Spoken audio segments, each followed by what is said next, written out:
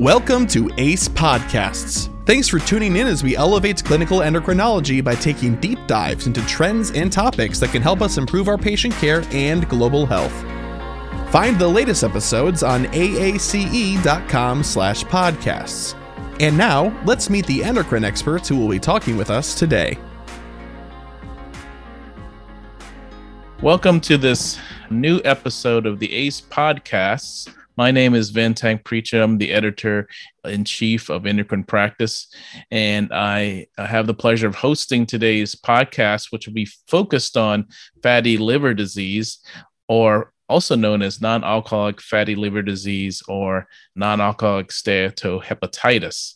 We're very fortunate today to have Dr. Scott Isaacs, who's clinical associate professor of medicine at Emory University, and he's one of the co-chairs of the new ACE guidelines that were just published in the May issue of Endocrine Practice.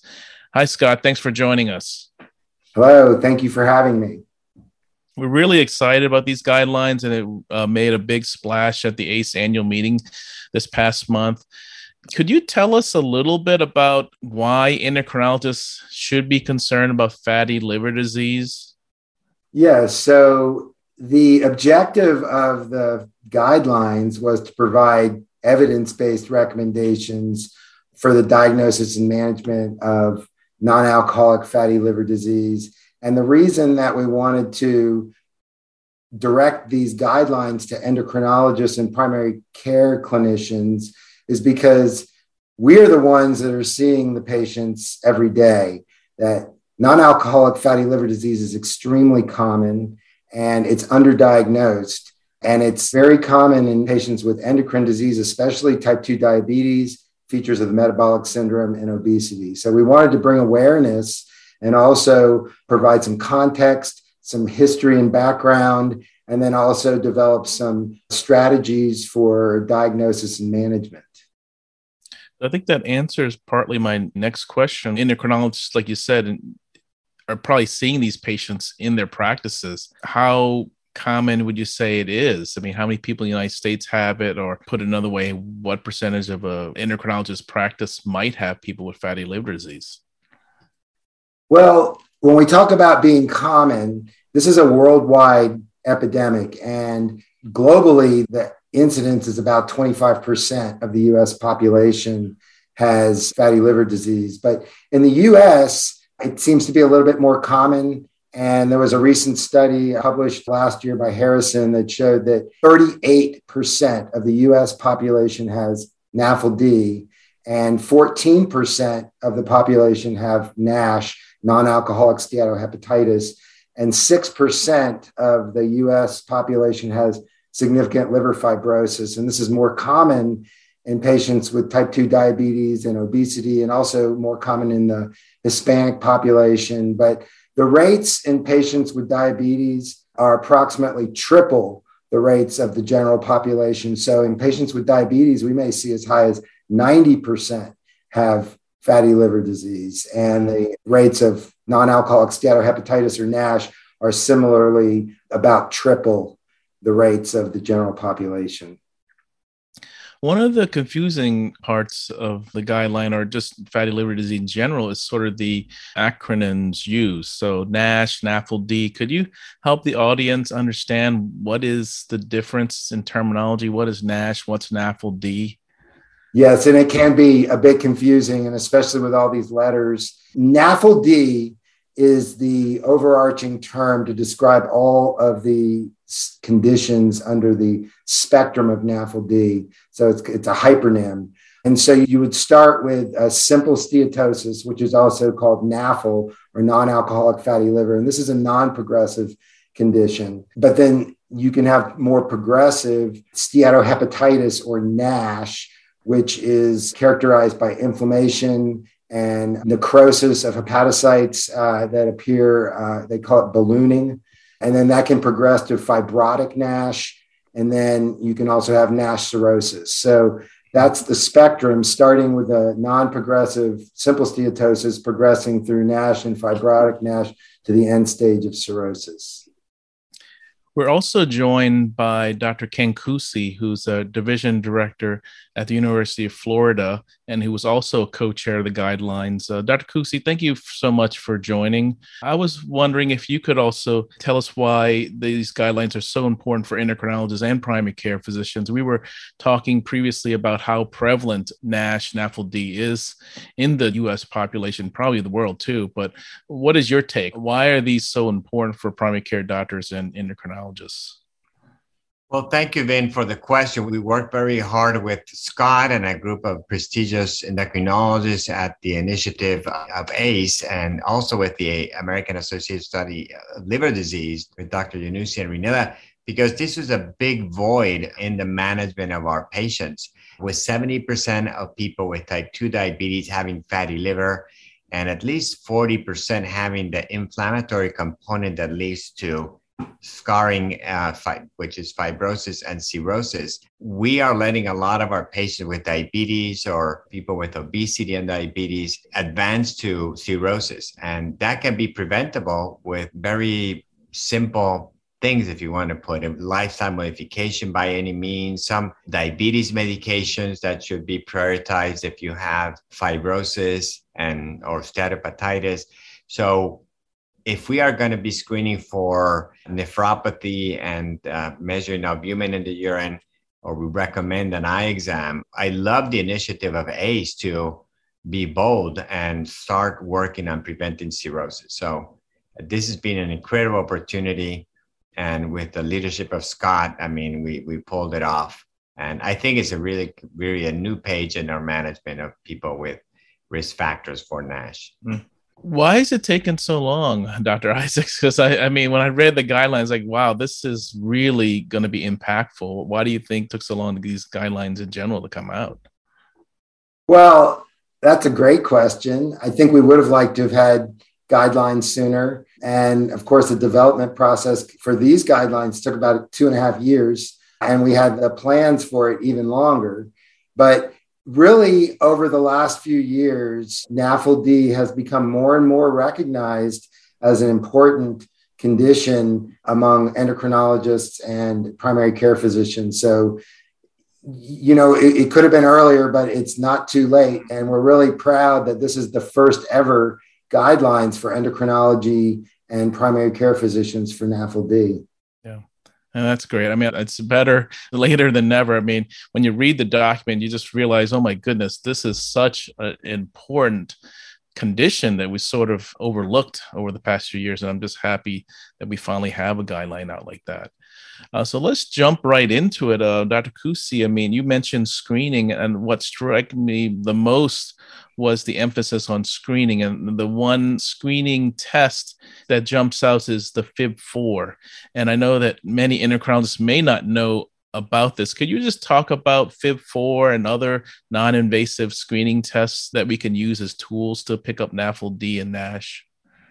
Yeah, thanks, Vin. Yeah, I mean, we would love to have a blood test that would be as good as the A1C to diagnose diabetes. You know, even the A1C has some caveats. So we needed to pick something that would be practical, inexpensive, because we don't have the long-term data and using more expensive tests. So the FIB-4 builds upon very simple things: age, plasma aminotransferases, and platelets. And the nice thing is that in our electronic medical records, you can build this formula or get it from the website, any website, but you can build it in your EMR, as we have at the University of Florida, and put it in your notes. And the test is not extremely sensitive, but it is quite specific that if the number is in the intermediate or high, your chances of already having significant fibrosis and a higher risk of developing cirrhosis is there. So what you do first, and most important, what the guidance wanted us is to begin thinking about the problem. Once you think about the problem, it'll take you 5 to 10 seconds to just estimate that. You, like in our Epic, you can type .fib4 and you get the number right there. We also have a calculator. So it just takes a few seconds. Now, it doesn't mean that people who have a normal value below this 1.3 are out of trouble. But at least at this starting point, in this first version, we want to use something cheap and simple. So I think that we are going to catch the majority of people who deserve further attention and a second test, which is elastography. And now last year, there's another commercial test called ELF. But at least if you think that this person has a greater risk, now this person is on a path that eventually will be fully diagnosed by either us or more likely the hepatologists working in these teams. So does that mean every patient with diabetes we're seeing, we should get a FIB-4 in? Okay, so that's a great question. So I would say yes, and I'm going to lobby other societies which have been participating in multidisciplinary efforts, like last year, an initiative of the American Gastroenterological Association put together primary care doctors, endocrinologists, ACE through Sandy Weber, as you know, and ADA to come up with a similar pathway. And I think if you look at all the studies out there, while obesity is a risk factor, the one that stands out is type 2 diabetes. So why not spend 10 seconds to know if your person with type 2 diabetes is at risk of cirrhosis when we already know that 1 out of 5 have a degree of fibrosis that puts them at risk. So if you had a disease where 20% of the people are on a path to getting end organ damage, I think that you would like to screen. And that's why I think we should advocate for this screening in all people with type 2 diabetes. Okay. And just another follow-up question. You mentioned the second test with elastography. Many of us may not know much about this test. Can you describe the test and what we would do with the results? Very good. Thank you, Vin. So we did these guidelines based on evidence-based medicine. We tried to make them as evidence-based as we could based on the information we have today. And many, many studies have shown that elastography measured by a device called FibroScan, which the majority of the hepatologists in the United States and the rest of the world have, and it's a relatively not a very expensive test, that could really be the second test that can tell you if the person has advanced fibrosis or not. It's a test that's sort of like an ultrasound, takes about 5 to 10 minutes. Your hepatologists do it together with the vital signs, and the doctors immediately can start the conversation with the patient. So this is something that's been worldwide validated. It's not a perfect test. It's less precise if you don't have a lot of fibrosis, and it measures stiffness. So the more fibrosis, the stiffer the liver, the more accurate. There are a bunch of commercial tests. The one, again, that has been most widely validated outside the United States is the ELF test. It's a commercial test that measures some specific biomarkers that are related to the process of fibrosis. And again, many studies done outside of the United States, because this has just been approved in mid-2021 in the United States. So those two other tests are going to add, and there are other good tests like PRO-C3, others that are being tested like NIS4 or combining liver enzymes with elastography called FAST. There are others. We just put those that have the strongest, unquestionable validation. And by the way, FIB-4 is also now being correlated with future cirrhosis in a number of studies that were published in the last 2 years. So this is unquestionable evidence, and it builds a kind of data we need to do broader recommendations, as we did in the guidelines with Scott and the team. Thank you so much. I think that helps audience understand the screening and the follow-up test. I want to go back to Dr. Isaac. So let's say you have a patient that has type 2 diabetes, elevated FIB-4, you did the elastography, you have early signs of fibrosis. Scott, help us. What do we do now? We're endocrinologists. This is not in our training. What is our next step in someone who may have early fibrosis? What do we do? Well, that's a great question, because that is going to be a percentage of patients. As Dr. Kuzi mentioned, about 20% of patients with type 2 diabetes. And so when we do the screening with the FIB-4, you can have values that are indeterminate, kind of in that middle zone or in that high risk.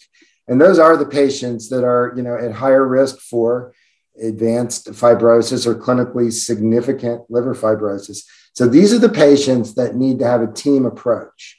So these are patients that should be referred to a liver specialist, to a hepatologist or a gastroenterologist. And this is where they would consider possibly a liver biopsy, and they'd focus on fibrosis and cirrhosis management, and they might screen for hepatocellular carcinoma and esophageal varices. However, these patients remain at very high risk for cardiovascular disease. And so it's the role of the endocrinology team or the primary care team to lower that risk. And that includes optimizing the management of diabetes and hypertension and lipids and weight management. And we're using lifestyle, intensive lifestyle, diets, exercise, medications, and even bariatric surgery. So for these patients with advanced liver disease, it really does take this team approach trying to prevent both cirrhosis, liver cancer, and then also the cardiometabolic disease. Mm-hmm.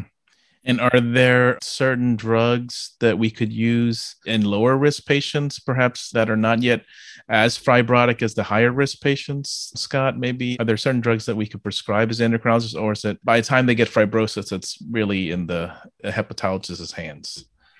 Well, believe it or not, the hepatologists don't really like to prescribe the medications that are currently effective, which are primarily going to be diabetes medications and weight loss medications. And so they do rely on us for prescribing these medications, although there are no medications at this time that are officially approved by the FDA for the treatment of fatty liver disease or advanced fibrosis. There is very good data on several classes of drugs, primarily the GLP-1 receptor agonists and pioglitazone. Also, there is some data with the SGLT2 inhibitors, although not as much data, and there's not as much histologic data. But these would be the preferred medications for patients with diabetes who also have fatty liver disease. And then the obesity medications can also be used. So these would be, the benefit is through weight loss, but anything that helps with weight loss is going to help with reversing steatosis, and the greater amounts of weight loss, having weight loss of at least 10%, can help with reversing some of the fibrosis as well.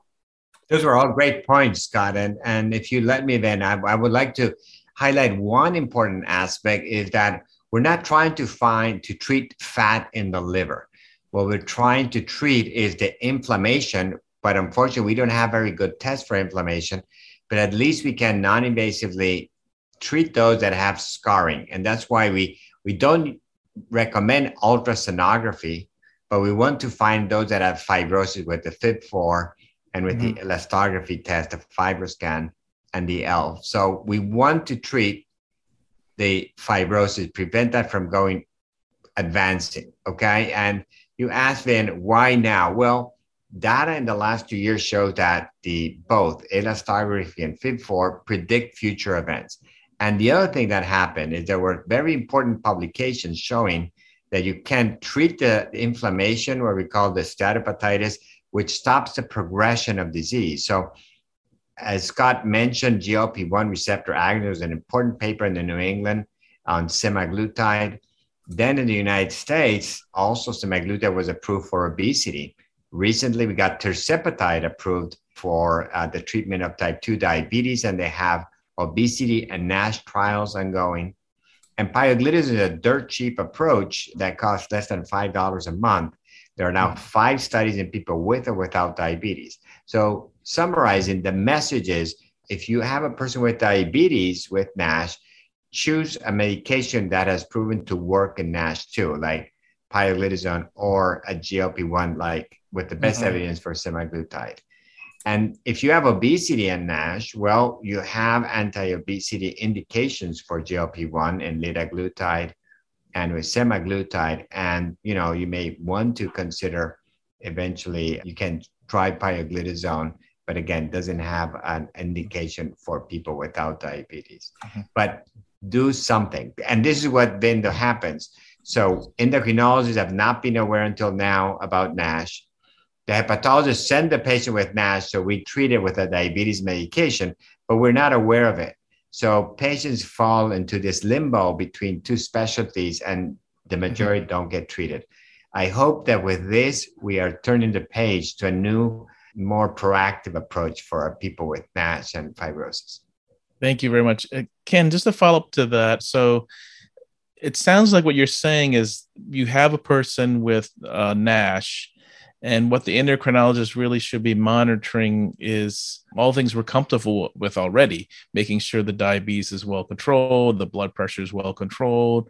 We didn't talk about lipids, but assuming controlling that. There isn't any other marker, as far as I hear, that is going to show that the fibrosis or the fat is going away. Is that correct? Or well, to be honest, that's a great point. So liver enzymes are going to go down, and particularly, this is another tip. ALT is more a marker of inflammation and maybe steatosis or steatoinflammation.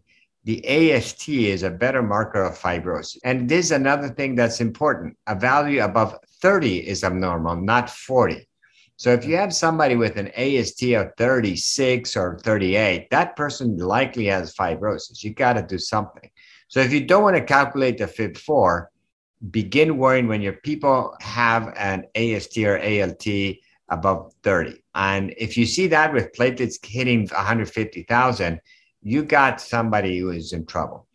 Now, what we're just trying to say here is that instead of putting a person with diabetes with liver enzymes in the 35s and above on sulfonylurea, on a DPP-4, or insulin medications that don't have any effect on NASH, choose a medication that can treat the liver and also reduce cardiometabolic risk, like GLP-1 receptor agonists, and also as pioglitazone has shown. Again, weight loss with GLP-1s improve some of the lipid profile. Pioglitazone increases HDL, lowers triglycerides. So what you're saying is use a dual purpose. You get, with these agents, 3 benefits. NASH benefit, what they've shown is to reverse and halt steatohepatitis in 50% or more of the patients, and have a modest effect on fibrosis, but at least it will halt the progression of disease. Mm-hmm. Now, again, we cannot, so you have 3 benefits, I said, NASH, diabetes, and cardiometabolic improvement. So that's so important because, as Scott so clearly said, if you have NASH, you have increased cardiometabolic risk. So it is now the time to prevent cirrhosis. And again, between 5 to 8% of people with type 2 diabetes have pre-cirrhosis or cirrhosis. We're just not finding them. Mm-hmm. And again, with the test that we have today, we should be able to find at least 90% of these individuals in our clinic. Mm-hmm. Yeah, I think thank you very much. That's very helpful, Dr. Kusi, how you framed that for us and the audience. In the final few minutes, I want to ask both of you, maybe you could tell us what is your final, most important take-home message from the guidelines. And I'll start with you, Scott. What do you want the audience to know from these guidelines? And obviously they should read it in the May issue of Endocrine Practice, but what would you say is the most important thing for you that the audience should take away? I think the take-home message is that fatty liver disease is something that we are all seeing every day, and we really need to become more aware of it and be able to easily perform the screening, the FIB4 page testing in our high-risk patients, because the symptoms of fatty liver disease can be non-existent or vague, like just fatigue. The vast majority of patients have normal liver enzymes. So even if they have normal liver enzymes, need to still do that FIB4 test, and then to do the additional non-invasive testing to assess the risk of fibrosis, because as Dr. Kusi said, it's really not the fat that we're concerned about, but it's the inflammation and the fibrosis, and that's what increases that risk for cirrhosis and liver cancer. So if we can just be aware that these patients we're seeing every day and try to pick up on some of them, I think we can do a lot of good. That's great. Dr. Kusi, your final thoughts? Think NASH, okay? So you have somebody with diabetes. Could this person be at risk? And again, That's the key, because that triggers everything else that we put in those 20 pages and 400 references. FIB-4, easy equation. And again, if you get into this routine in the same way that we're doing to measure microalbumin in our patients, I am sure that in the first 2 weeks, you're going to find 2 or 3 patients in your clinic that have cirrhosis or pre-cirrhosis. They're there. They usually can be middle-aged individuals. 40 to 60 would be the window. And there are things you can do today. Of course, lifestyle, but the easiest thing is to talk with your patients and talk with your dietitians to prevent this. From a treatment, couple of tips. A, pioglitazone is like the metformin for NASH. And in the past 20 years, we learned to use it a lot better. We don't give it to somebody with heart failure or long-standing history of cardiovascular disease because of risk of heart failure. We start low. We start at 15 milligrams. I mean, that typically is not associated with much weight gain. And then you just bump it up to 30 if needed. And we just don't use the max dose very often, although you could. Again, GLP-1 receptor agonist would be the ideal drugs to promote weight loss and combine it with and reduce cardiovascular risk. The only problem is the cost. But there are things you can do today, and be honest, you would be doing them anyway to treat their diabetes, or anyway if they had obesity and you wanted to lose weight with a GLP-1 receptor agonist. I have to tell you, many new drugs are under development, but think NASH and choose your drugs smartly and work a little bit harder. I found in the terms when your patients have NASH and their liver's at risk, that really strikes a chord in our patients. And I found that a lot of people take lifestyle changes more seriously when they are diagnosed with NASH and fibrosis. So use it as a tool to motivate your patients, educate them. And I think we are at the beginning of a new, more sophisticated management of our patients with obesity or type 2 diabetes. Well, thank you very much, both of you, for coming on the podcast. And thank you so much for co-chairing this very important guideline. I really think it's going to make huge impact for all of our patients. This is something that we've needed for a long time. And I'm glad we're been able to give the tools to our endocrine community on how to deal with NASH, NAFLD. And I think, like you said, Dr. Cruz, just the start. I think there's a lot more to come, and I'm really looking forward to that. So thank you both, and we're very appreciative for you joining us today. Thank you, Vin. Thank you. Thanks for listening to another great ACE podcast. Join us for another episode at aace.com/podcasts and help us in our mission to elevate clinical endocrinology. Together, we are ACE.